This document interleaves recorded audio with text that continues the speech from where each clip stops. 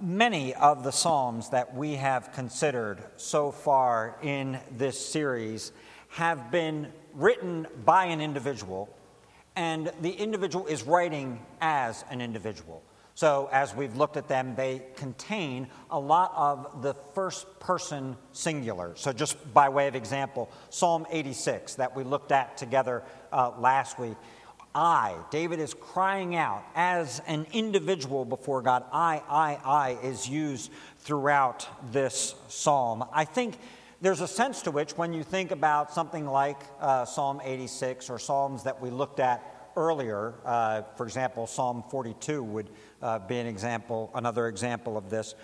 We could even refer to these psalms as lonely psalms, because the writer is writing here as a singular soul that is being poured out before God, because the writer finds himself in some kind of a place in his life of isolation, cut off from other people, seemingly cut off from God, and yet recognizing not ultimately cut off from God. And it could be sickness that has caused this isolation, or some sin, circumstances, persecution. Something has caused the psalmist to be isolated. And following those psalms and following those psalmists, the applications that we have made thus far in this series have been individually based. We have considered our souls individually before God. So I think of my soul before God, you think of your soul before the Lord. We bring them before God for consideration, for examination, for as we've talked about it, conversation between ourselves, between our soul with God, for contemplation, for confession, but ultimately so that in this process there is for us a reorientation that takes place as we bring our soul before God.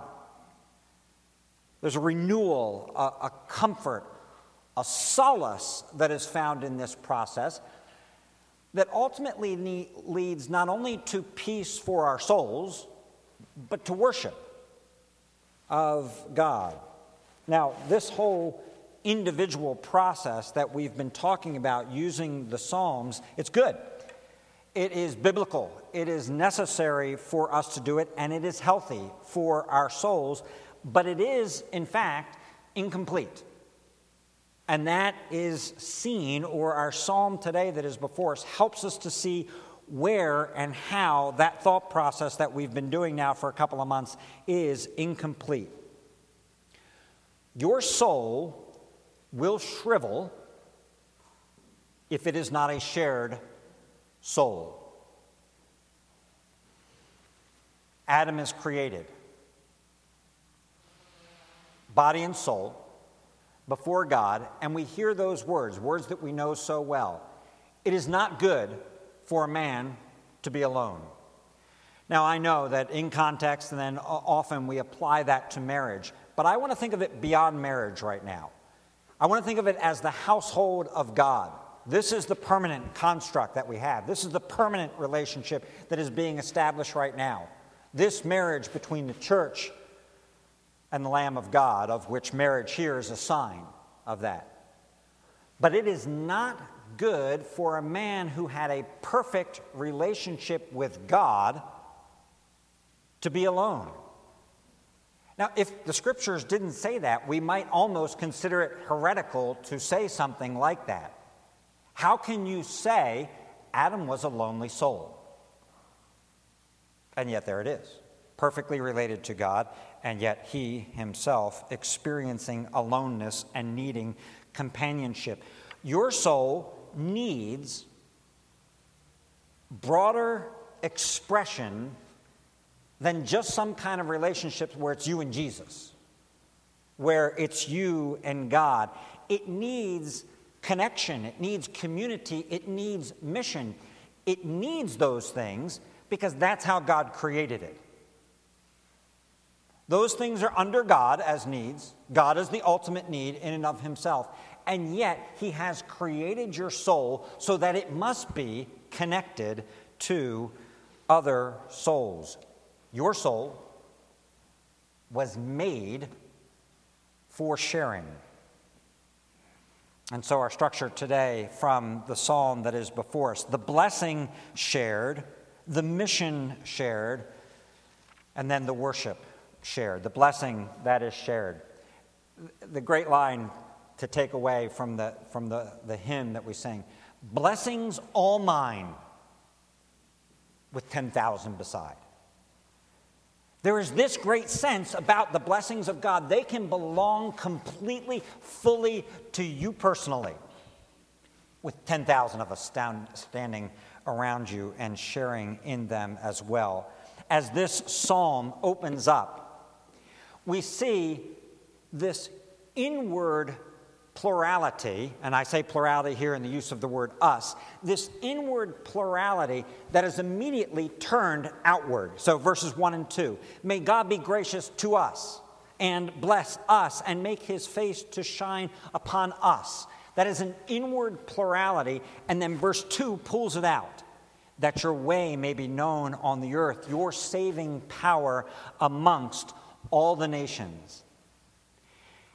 There is, and I think I've used this word before in the series on the Psalms so far, there is a selfishness there.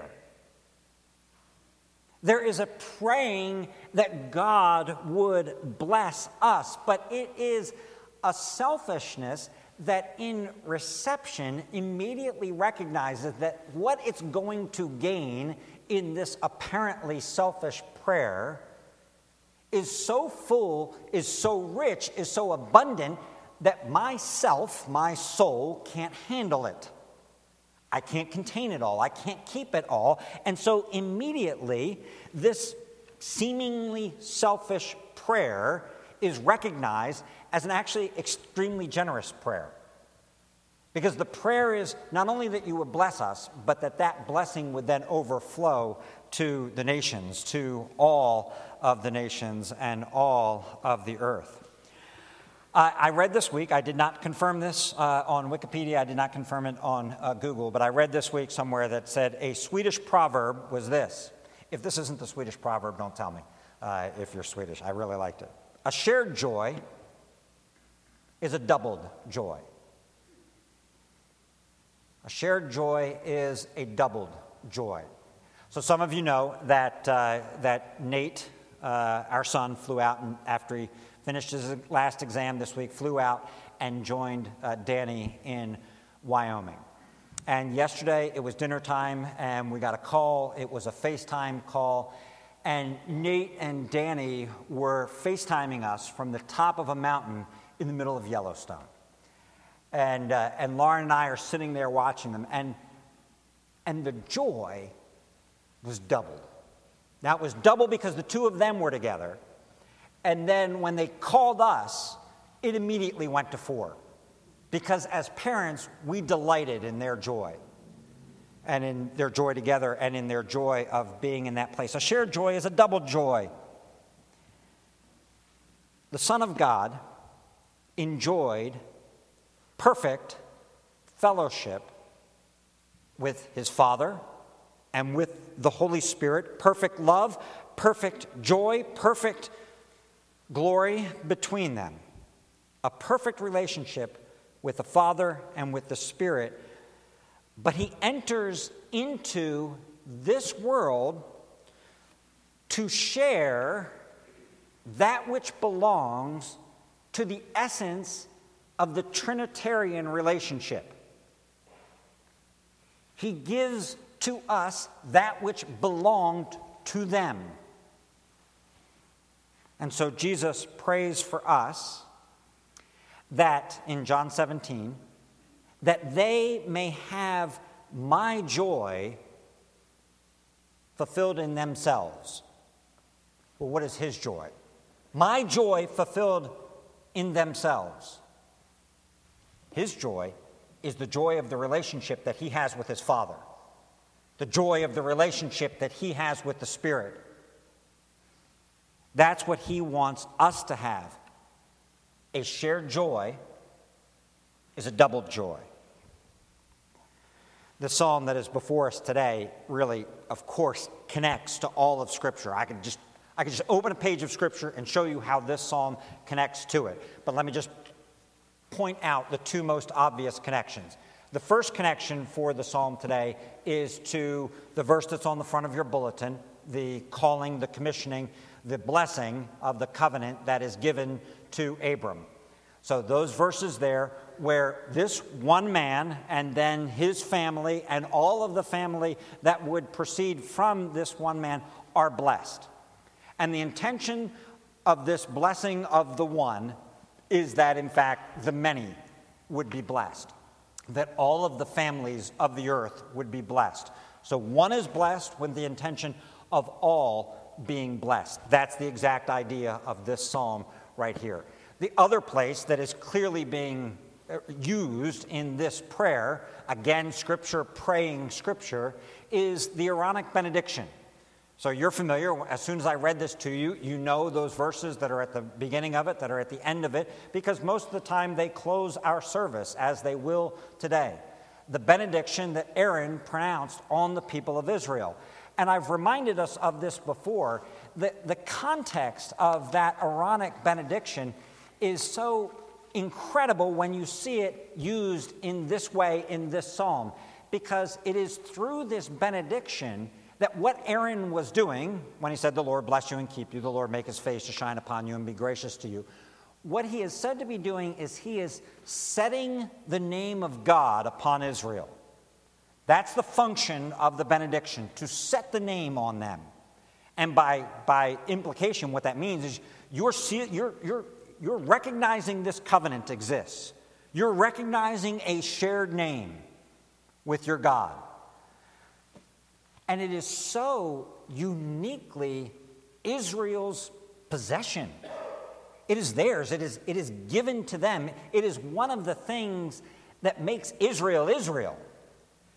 And so when you take that thing that is so uniquely given to Israel, seemingly so exclusively given to Israel, and that thing becomes a prayer through which all of the nations are going to be blessed, you've made an amazing transformation.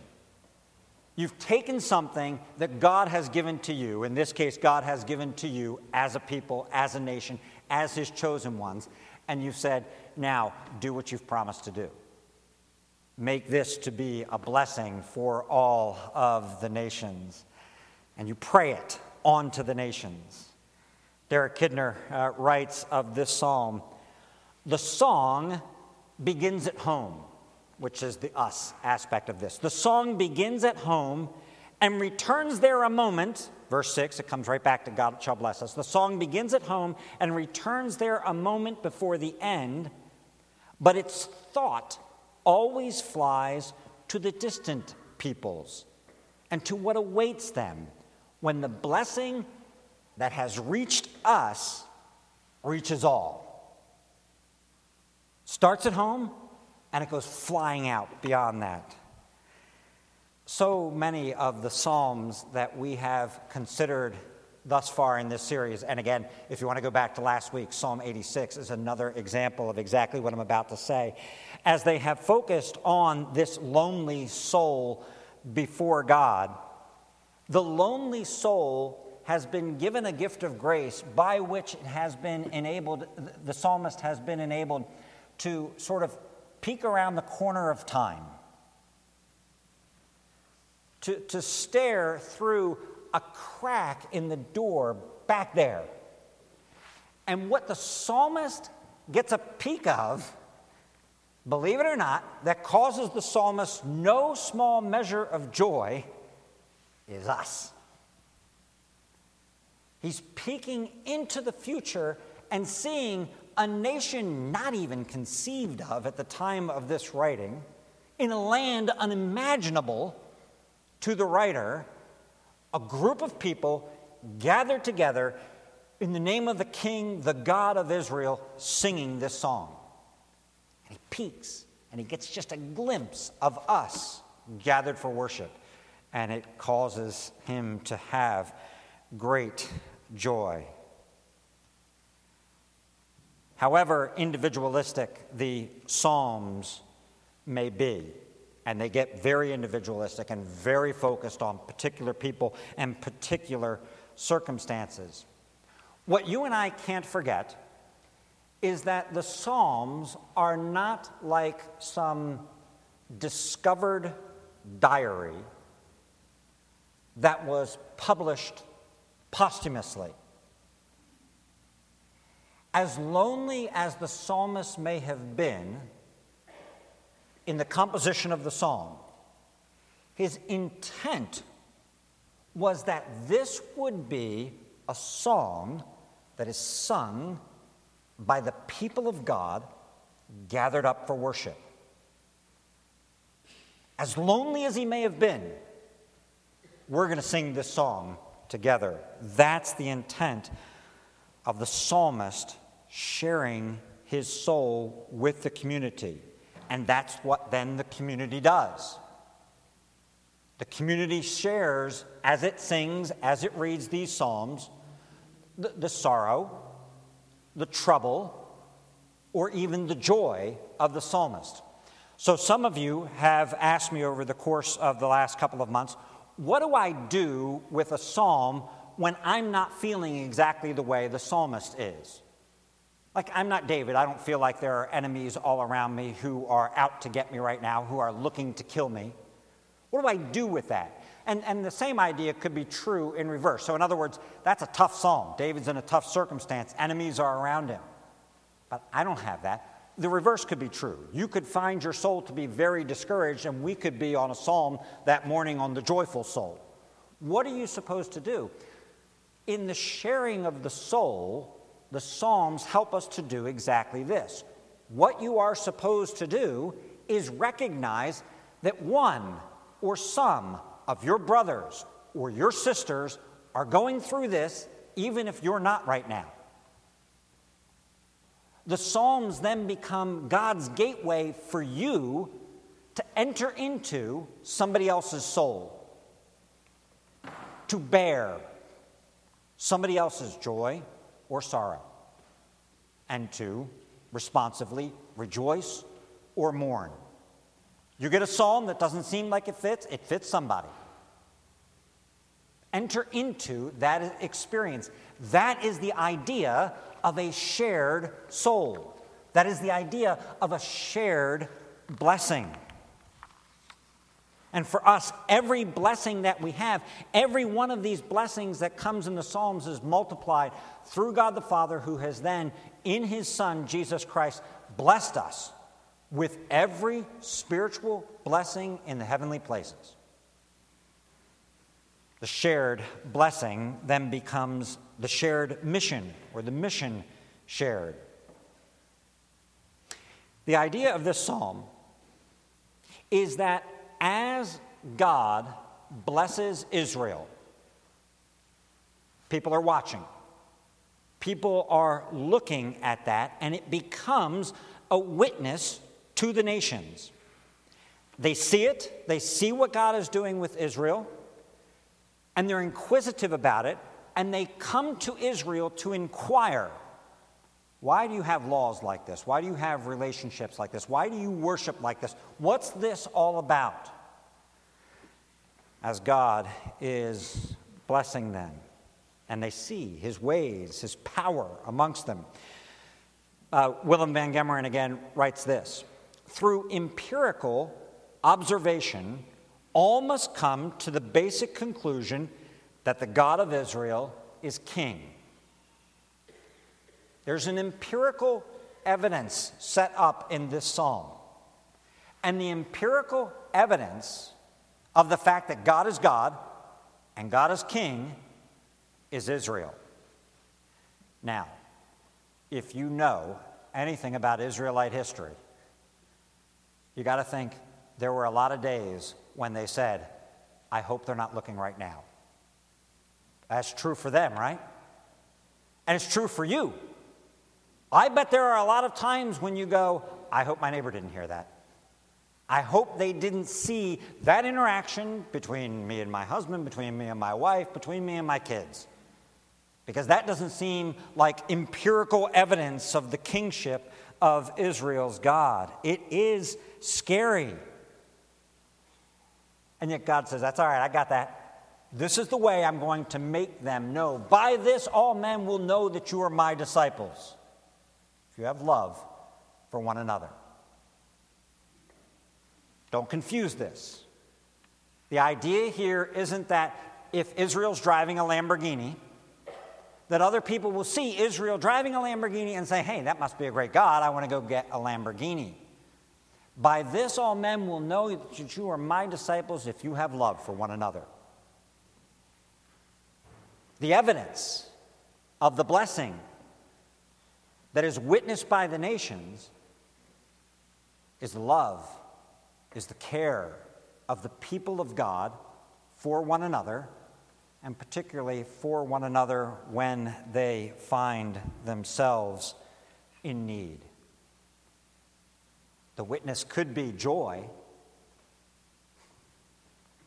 or when they say to Jesus, or when they say of Jesus, when they see him crying, see how he loved him.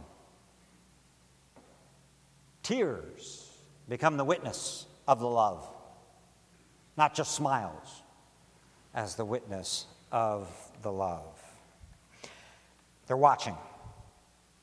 So Jesus prays, I am praying for them, Father, that they may be one, that the world may believe that you have sent me.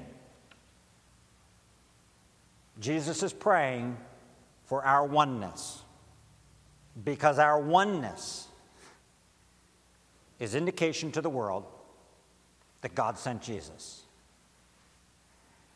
But lest we misunderstand and think that our shared mission that we have together is a passive one, in other words, it's just what other people see in us, there are two great tasks, and these run all the way through Scripture, but they are articulated in this psalm. They are not the only mission tasks that are given to us, but they are the primary ones.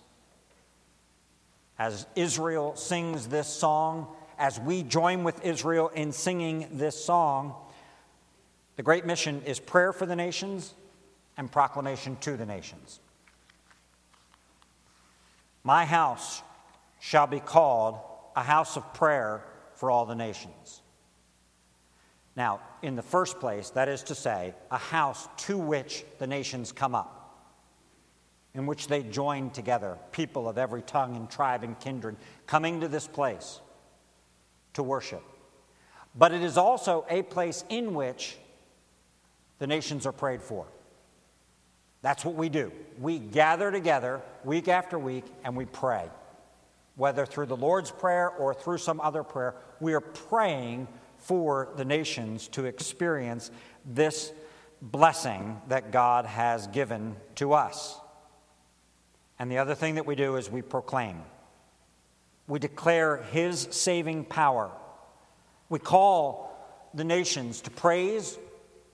We call them to gladness. We call them to sing with joy. Your soul cannot do that work alone. You can't demonstrate, you can't call, you can't pray any of them effectively alone. We have to share this mission together. You have to share it with me, I share it with you, and you share it with the person who is sitting right next to you as well. It is a corporate, shared mission that has been entrusted to us, and that is the idea that Paul is trying to communicate to the Corinthians regarding the body. You are knit together in a shared mission. And we each have a part to play, no matter how much it may feel to us that there's nothing I can contribute. There is that which we contribute to this according to the gifting of Jesus Christ. This is the communion of the saints. It is something of which we experience the benefits inwardly. I am blessed as we share love with one another. But the communion of the saints then goes outward as well and becomes the witness to the world that is around us, a shared mission. That is the mission that is worth your soul. And your soul hungers for that mission. There are lots of adventures that we can take in life, but this is the one. This is the one that is worth your soul. All of the other ones are sub-ones.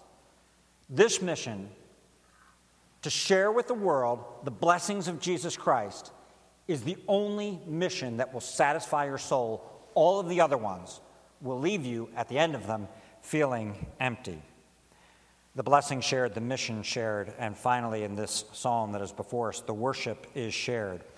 There could exist an image in our mind, an idea, that the purest form of prayer, the purest form of worship is closeted prayer.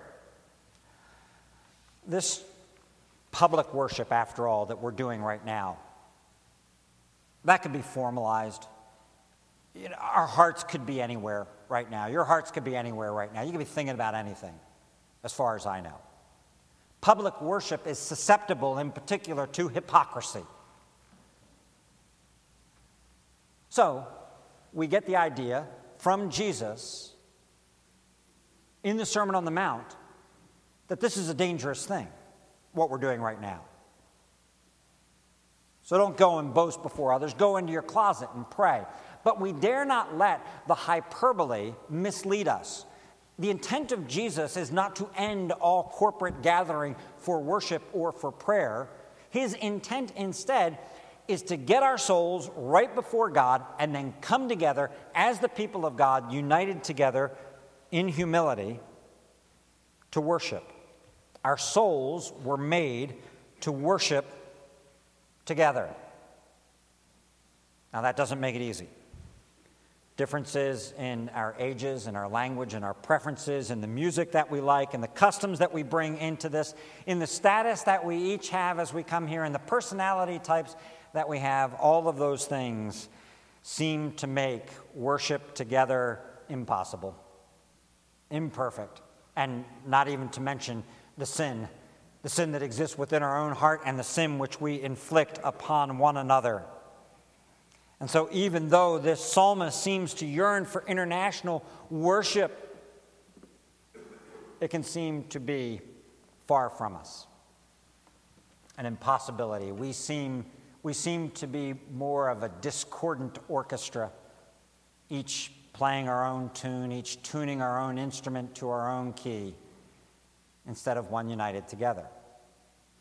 And that would be the case if it were not for the fact the Holy Spirit comes before us, in us, and amongst us, and he takes the baton and he wraps it down and he says, now, everybody, key up to the tune of the Word, to the tune of the Lamb of God. And he starts us together in praise. And that's what goes up before God. The Spirit interceding for us, the blood of the Lamb of God cleansing this imperfect worship that we are at this very present moment offering to God. What the Spirit of God does as that takes place is allows our souls to start mingling in worship.